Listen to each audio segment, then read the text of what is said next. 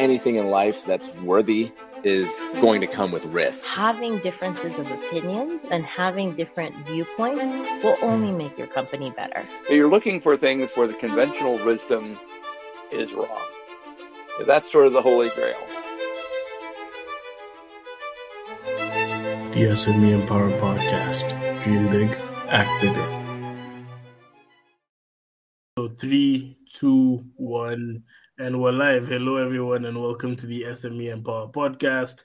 I am your host, Max Gituba, and I'd like to officially welcome Moses Mukundi, a multi-time founder and current CEO of Eden Care, where he's building the future of insurance by operating at the intersection of technology, data science, and healthcare.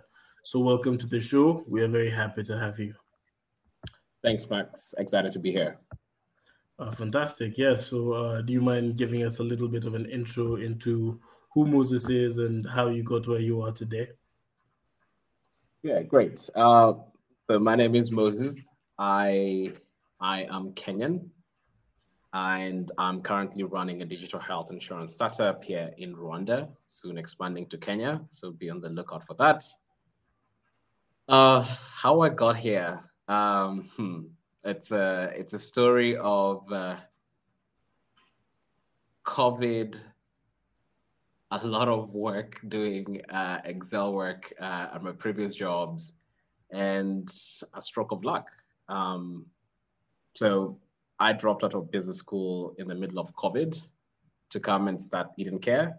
And part of the reason why I made that decision was very quickly understood the paradigm shifts that COVID was going to present for any digital business, and especially in industries that had been previously been untouched by technology.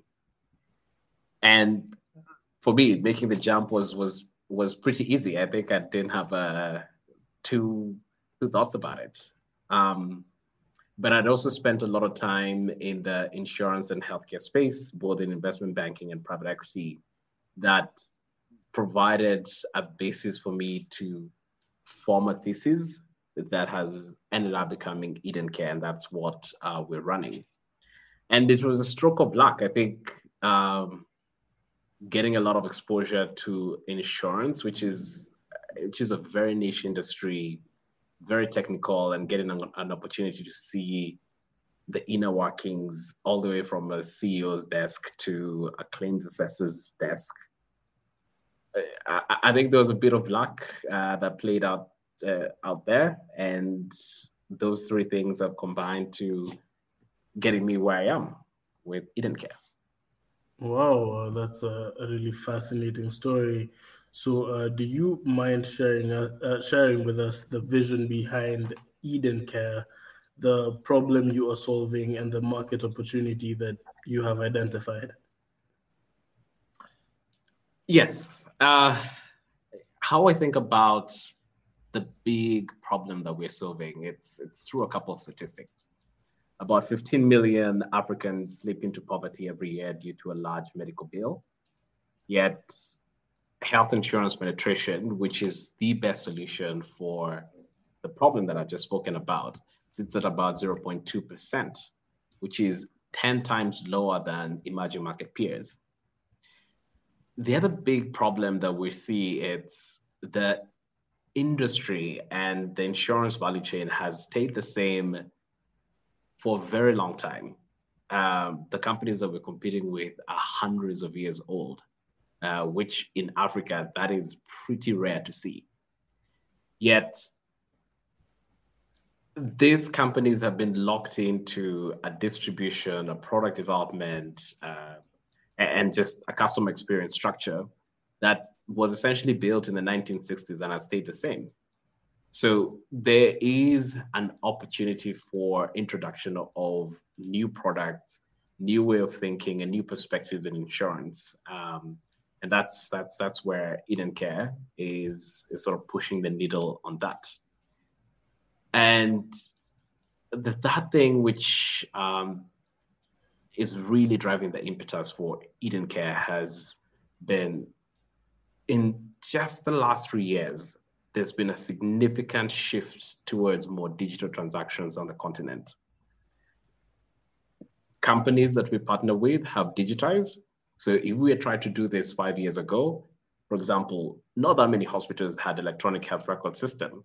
Now we're starting to push to nearly 90% of hospitals with electronic health record systems, and that provides a basis for us to build a digital insurance on top. Penetration of smartphones has really scaled up in the last 5 years.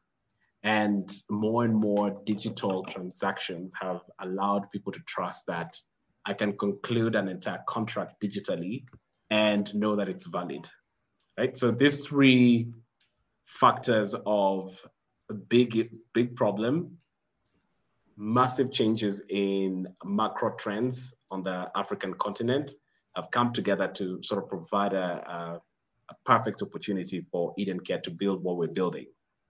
But just going back to the vision of what we're building, the intention is actually to build a financial services giant that covers multiple financial needs for our members.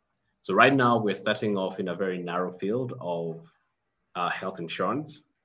The data that we're collecting from that allows us to build a life insurance business with the same distribution models.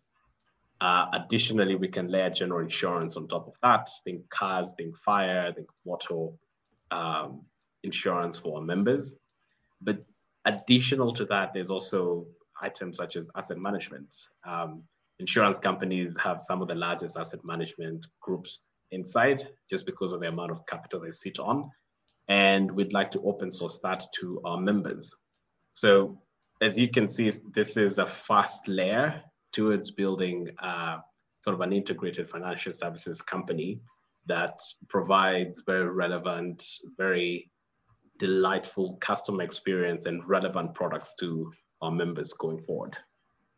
Wow, I like that.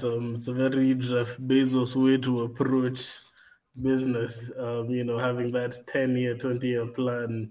And I think that's an amazing approach. So just following up on that, you said that, there's a lot of incumbents in this industry, the people who are entrenched, they have, the distribution at this point. And, you're definitely building in a completely different environment, a different situation.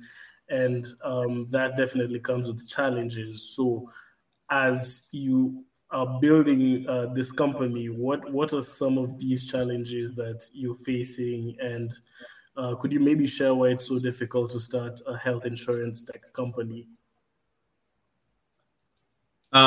Sure. I probably have to only get to the top three because there are so many problems to deal with. Maybe the top three, yes. I'd say, one, there's just the cost of getting in as an underwriter, right? You have to go through a licensing process. You have to pay pretty steep licensing cost. If you think of a cost of an insurance license in Kenya, it's at about $6 million. Right? If you're trying to start a startup and thinking of raising a pre-seed round, 6 million tends to be very unheard of as sort of the scale at that level, which means then a lot of companies that would like to get into the health insurance as an underwriter, they're pretty limited in terms of the capital required, the technical skill sets required to get a license through a licensing process. So it took us about a year and a half to go through our licensing process, right? So you also need investors who are pretty patient to allow you to go through that process. So that's just starting off. That's one big problem, right? The other big issue with healthcare generally, not just health insurance, just the number of stakeholders involved, the gravity of health itself, and the coordination of those stakeholders. So if you think of an insurance company, you're sitting in the middle of almost a four-sided marketplace. You have to go in and bring service providers and sufficient service providers before you can sign your first customer, because that's the first thing customers are going to ask for. You have to go and convince employers to buy insurance for their employees and trust that you as a new player in the market, you're going to provide quality service. You then have to provide coverage and support to employees and their dependents, and covering them in multiple locations with multiple tech awareness and ability to cover these members effortlessly when they go to the hospital. You have to then also work with ecosystem partners around you, right? Other insurance companies, places such as wellness centers, to provide a full-on solution for your members. And you have to coordinate all of this to be able to provide a sustained quality service. So as opposed to what you typically see with majority of the startups, where there's only one large stakeholder, here you're starting to deal with about 4 stakeholders. And you have to build technology, you have to build processes to support all of them, right? Just beyond just getting started, that's one of the biggest challenge you have to get over to build sort of a well-functioning health insurance company. And the third one is the technical skill sets needed. You're dealing with people's money, so risk, compliance, a big component of what you're building, data and analytics and actuarial services, because insurance companies are glorified data companies, right? They make a lot of their decisions based on the data, right? So those are skill sets that are still not as widely available on the continent, which makes it even more difficult. If you need actuarial skill sets, there are no actuaries in Kigali. There are very few. If you need actuaries, you have to start looking towards Kenya, towards South Africa to bring in those skill sets, right? So those big issues do create sort of a high barrier of entry and high barrier of sustaining the business. But I think if you can overcome those issues, there are massive opportunities in the insurance industry. Wow, that's an incredible breakdown of just a few of the difficulties. I think I was one of the victims of ignorance. As I shared before, I really was interested in this space, and I discovered very quickly that as a solo founder, just trying to get my feet up, it would be extremely difficult to even, dare maneuver into that space. But I'm glad to hear that you're thriving and continuing to tackle this huge problem. So just to follow up on that, the obvious approach, if you ask me, to everything that you just said, and of course this is as an ignorant person, but the obvious thing for someone in your position would probably have been to create some sort of solution for insurance companies, and then integrate it into those systems and kind of become a B2B with the insurance companies. But for you actually thought about rebuilding the entire stack, becoming an underwriter, dealing with the regulation, and then coming in with all your knowledge on technology, on data, and essentially reinventing the entire industry. So why did you feel it necessary to rebuild that stack instead of just, being a service provider essentially for other insurance companies? Which was my approach, by the way. That was my naive approach when I had tried to do it. But yeah. There's a push and pull reason why we ended up building sort of a full stack underwriter. One, if you look at it consistently, when services have been ran on why people are not buying insurance, three main reasons always rise to the top. It's expensive, the products are irrelevant, and the customer experience is terrible. Well, you can try and provide additional tech support to an insurance company, to one of the incumbents. It needs a very different tech stack, mindset, and rethinking how to capture and analyze data for you to actually bend the cost curve and improve customer experience, or get to a point where you're introducing regular products that served, underserved, or unserved segments of the market. So when we looked at existing players, what we saw was very rigid, very risk-averse, very outdated legacy systems that no one wanted to touch because someone who built it is no longer running. They got acquired, and the system that they were selling in the market got mothballed. So you find situations where incumbents are not in a good place to actually generate the value that a lot of startups would like to provide to these insurance companies. And there's just a lot of inertia in-house to make decisions around new technology and partnerships. So for me, those two things were key in deciding to build our own full stack insurance company. Wow, that's a really interesting way to approach it, and I think it brings up very interesting points. So just to follow up on that, most people would see that red tape and essentially just back off, but you decided to stick it out, and I think that's commendable. So what motivates you as a founder through, this kind of difficult thing that you're building? Like, what keeps you motivated? Having a very clear goal, an overall strategy to get there. And I enjoy the challenge, right? I think I've always enjoyed building things and getting them to market and iterating that product, seeing customers using it, and taking on a big challenge. And those things probably drive me more than anything else.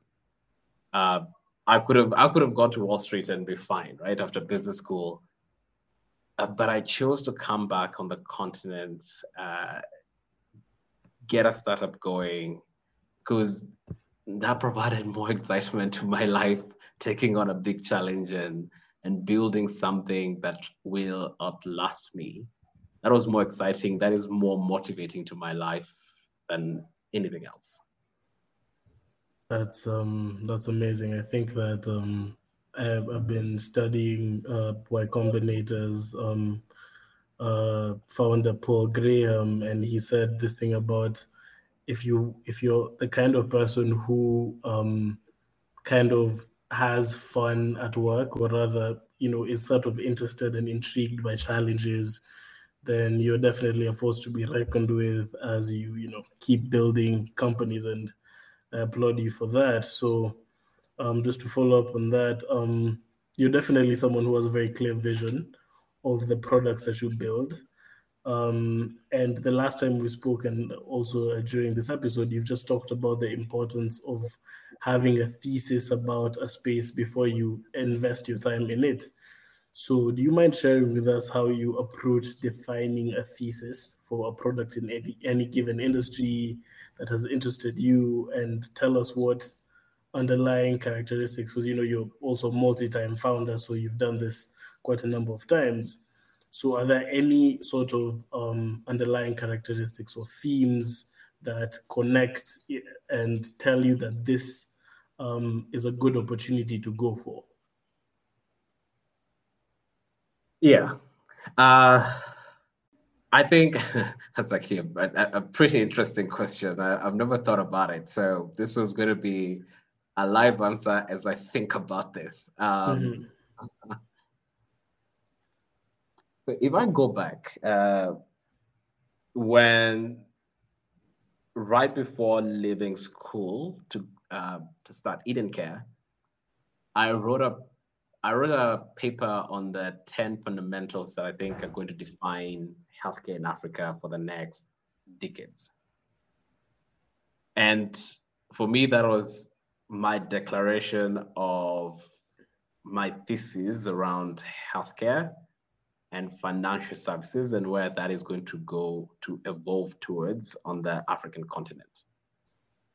So how did I get there? That's probably the best way to answer this question. I think, one, I'd spent a lot of time inside insurance companies and healthcare companies.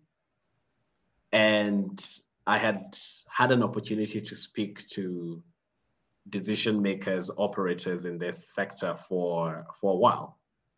And over time, you start to notice specific trends that interest you, right? That pique your interest. Is like, okay, the industry is shifting from point X to point Y. It's not at point Y yet, but you're starting to see factors that are going to drive permanence of that transition to point Y. And then being able to articulate those so that they can get challenged, or you can have a conversation with someone and your thinking, your thesis can get challenged, right? So if I think about the process, it was exactly that. It was conversations, intuition, and a bit of research came together to form a thesis, had lots of conversations around, hey, this is my thesis about X, getting challenged, iterating that thesis. So by the time I'd sort of solidified this is a strategy, what that looks like, there was a lot of thought that had got into that thesis. There was credible research, and there was an understanding of the sector enough to define trends that are going to transform or define that industry for the next 30 years or so. So that was my approach, and that's how I have done it before, and that's how I ended up building the thesis for Eden Care. So if anyone is actually curious, they can find that article on my LinkedIn. Yeah, no, that's an important article that I do suggest that everyone reads, because I will definitely read that myself. And yeah, so thanks for sharing that. So, on this podcast, we have talked about risk before, and you've just talked about how you identify an opportunity, how you form your thesis. And I remember at some point on this podcast, we were talking to another founder who was explaining that, most people kind of approach risk in a different way, right? Founders really learn how to take risks better, but most people really learn how to manage risk. So what's your opinion on risk and how to navigate that as a founder? One, I think being a founder is all about knowing risk or identifying precursors to risk that you don't know, and figuring out what to do about those risks. So you have a 360 view of the business, or you have a pretty good, clear vision of what you're trying to build. And whether it's fundraising or launching a new product, expanding to a new country, it's a process of understanding what's acceptable risk, what risk can be managed, what risk cannot be managed, and if it happens, it will kill the business, and determining, okay, if it's a company killer, how do I get it out of the way so that the less material risk can be dealt with in the organization, right? So I think it's a factor of stratifying the risks. Is it a company killer? If it is, you put all your efforts and attention into getting that out of the way. If it's a minor risk that won't kill the business, might have material impact, that gets second priority. Anything else, that can always be managed as you go, and it's also a factor of being a startup. You're a burning bush of risk, right? It's figuring out which of the embers, if you don't extinguish, they're going to kill the tree, and which ones, if they are left burning, they're going to burn out by themselves and even pour ash that is going to help the company grow. Right? It's an analogy for just prioritizing the risk and figuring out where to put your priorities and attention towards. Yeah, so that's an interesting take, and thanks for sharing that. It definitely has given me a lot to think about. So this is actually your second startup, right? In your 20s, you built Agoras, which is an agri-tech company, which you did manage to exit out of successfully and sell it. So could you share what the company was, your experience of building it in your 20s especially, and the feeling of letting go of something you had just dedicated years to?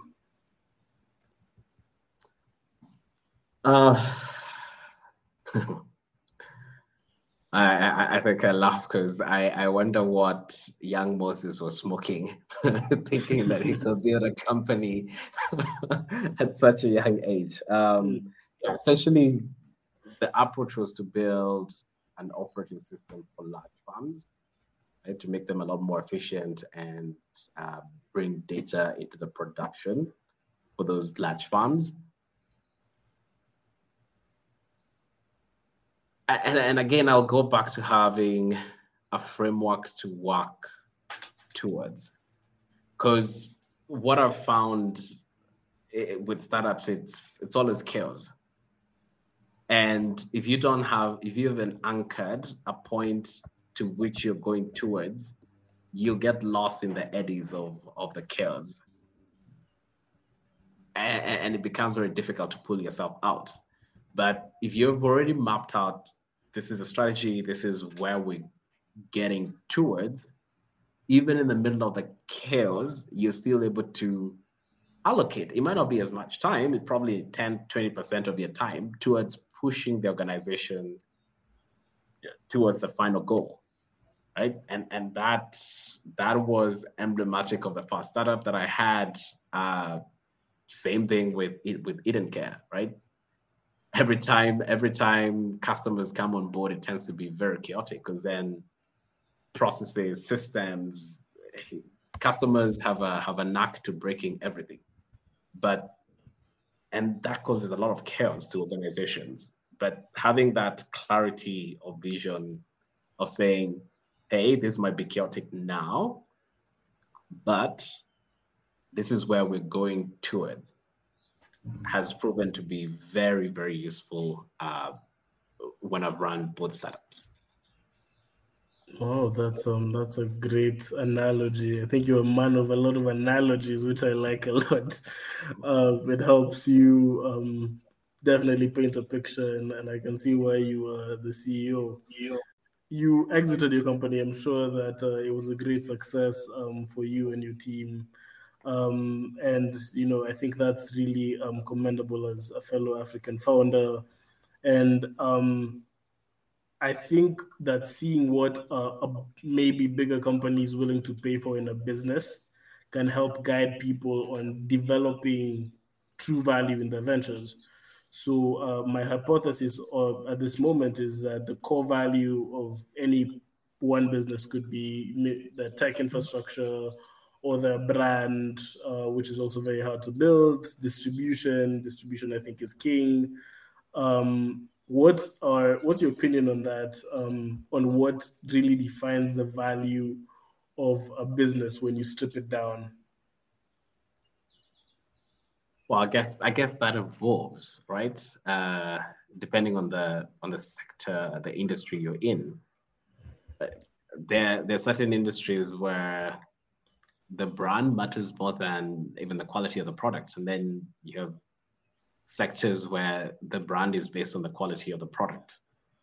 But I think at the core, at the core of a lot of these things, it's a well, especially for B2C customers, it's probably the brand. Whether it's that brand is built on the quality of the product or the brand is built around hype and marketing, I think that's really an important core component of that. But then on the other side, you have B2B companies that are very successful, but no one knows about them. Yeah. Because they provide services or products into other businesses. Hence the reason you can see, I think in my head, I'm thinking, yeah, probably if your customer facing, brand is probably the most important thing. If you're business facing, the quality of the product is probably really, really important. Unless you're trying to build a PLG growth, product-led growth company where brand with target customers gets you into businesses. So that's sort of where I'm at with that. Trying to think about the differences between a direct-to-consumer versus a B2B business. Well, that's an interesting take. I recently read 0 to 1 by Peter Thiel. He was considering some of these ideas, and he said that something about distribution is also something that's really important, just because you can have the best product, but if you don't think about distribution and sales and stuff, you can't really scale it. You can't really make the business work. Distribution is just as important as product. So it was just eye-opening to me in some ways. I don't know how you feel about that, but just following up on that, what do you think is the importance of a moat? This concept of a moat, I don't know if you've heard about it, but Warren Buffett, most successful investor of all time, he says that successful businesses should aim to have a moat. They should have a sustainable advantage over the competitors over time. And Elon, who is also one of the most successful entrepreneurs of our generation, says or said famously that he does not like the idea of a moat. That for him, the progress or speed of innovation is what really truly defines that competitive advantage. So I don't know, do you have an opinion on if a moat is important or not, or any insight into that? Well, I guess I would see both sides of the table here. I think building a sustainable business requires you to have a competitive advantage that makes it difficult for anyone else to catch up with you. However, technology is breaking down that barriers. And I think probably the best example of this, it's Google for a very long time had an unassailable lead, but there have been concerns now that AI is going to change that competitive advantage that they had before. The fact that there's even a thought around that competitive advantage that Google had being challenged, it's pretty shocking, right? Google has been the go-to and the most dominant player when it comes to search and advertising. But as technology has changed, that competitive advantage is getting eroded, right? So I think there are two ways to look at it. I think for you to build a business of scale, you need to have competitive advantage. for you to build a business that stays for 300 years, I think you have to build a business that adapts to change, because technology is going to come and is going to erase your competitive advantage, and make it easier for some of well-funded challengers to come and challenge your position. So I say again, I think to build a large enough business, you need to have a competitive advantage. To build a multi-generational business, that competitive advantage needs to evolve. Okay, that's a very insightful take on that. And yeah, so I think speaking for Google, Mike Tyson famously said that everyone has a plan until you get punched in the face. So maybe that's a little bit of what Google might be going through right now. But as I think there was a message that leaked from Google that claimed that both Google and Microsoft don't really have a competitive advantage yet. So who knows how AI is going to affect everything. So just to follow up on that, what do you think about this entire AI rave and the development of AI? And do you think that AI is something that is important in the development of the company you're building? Yeah, I think data is going to be increasingly important, and analytics, AI is going to turbo boost sort of the productivity based on the database, based on the data that has already been collected, and the world is now generating reams and reams of data. I think in the insurance space, AI is going to be really transformative. I think I've already said this in this podcast a bit earlier, that insurance companies are glorified data science companies. That's how you determine fraud, waste, and abuse. That's how you determine new products, opportunities for new products. That's how you underwrite your product. And insurance companies sit on this massive database of health data, of wellness data for employees, for their members, for their dependents, and being able to make constructive use of that data will require AI to convert that into useful analytics that can lower fraud, for example, that can identify segments that are not well served, that can help underwrite businesses automatically. So insurance space is one of those industries that is going to be really, really transformed by AI. But a prerequisite of that is having the right infrastructure to bring in the right data, to build analytics on top of that, and to run AI on top of all that infrastructure for it to be useful for the industry. And that's one of those things that we're pretty excited at Eden Care to work towards. So I think we've built up the infrastructure that is giving us the right data, working on analytics to help us, segment markets, better underwrite, determine which distribution channels are working for us. And then our intention is to get to a point where, 99%, 90% of our processes are automated. I think to get us to that frontier, AI is going to be a very helpful tool to get us there.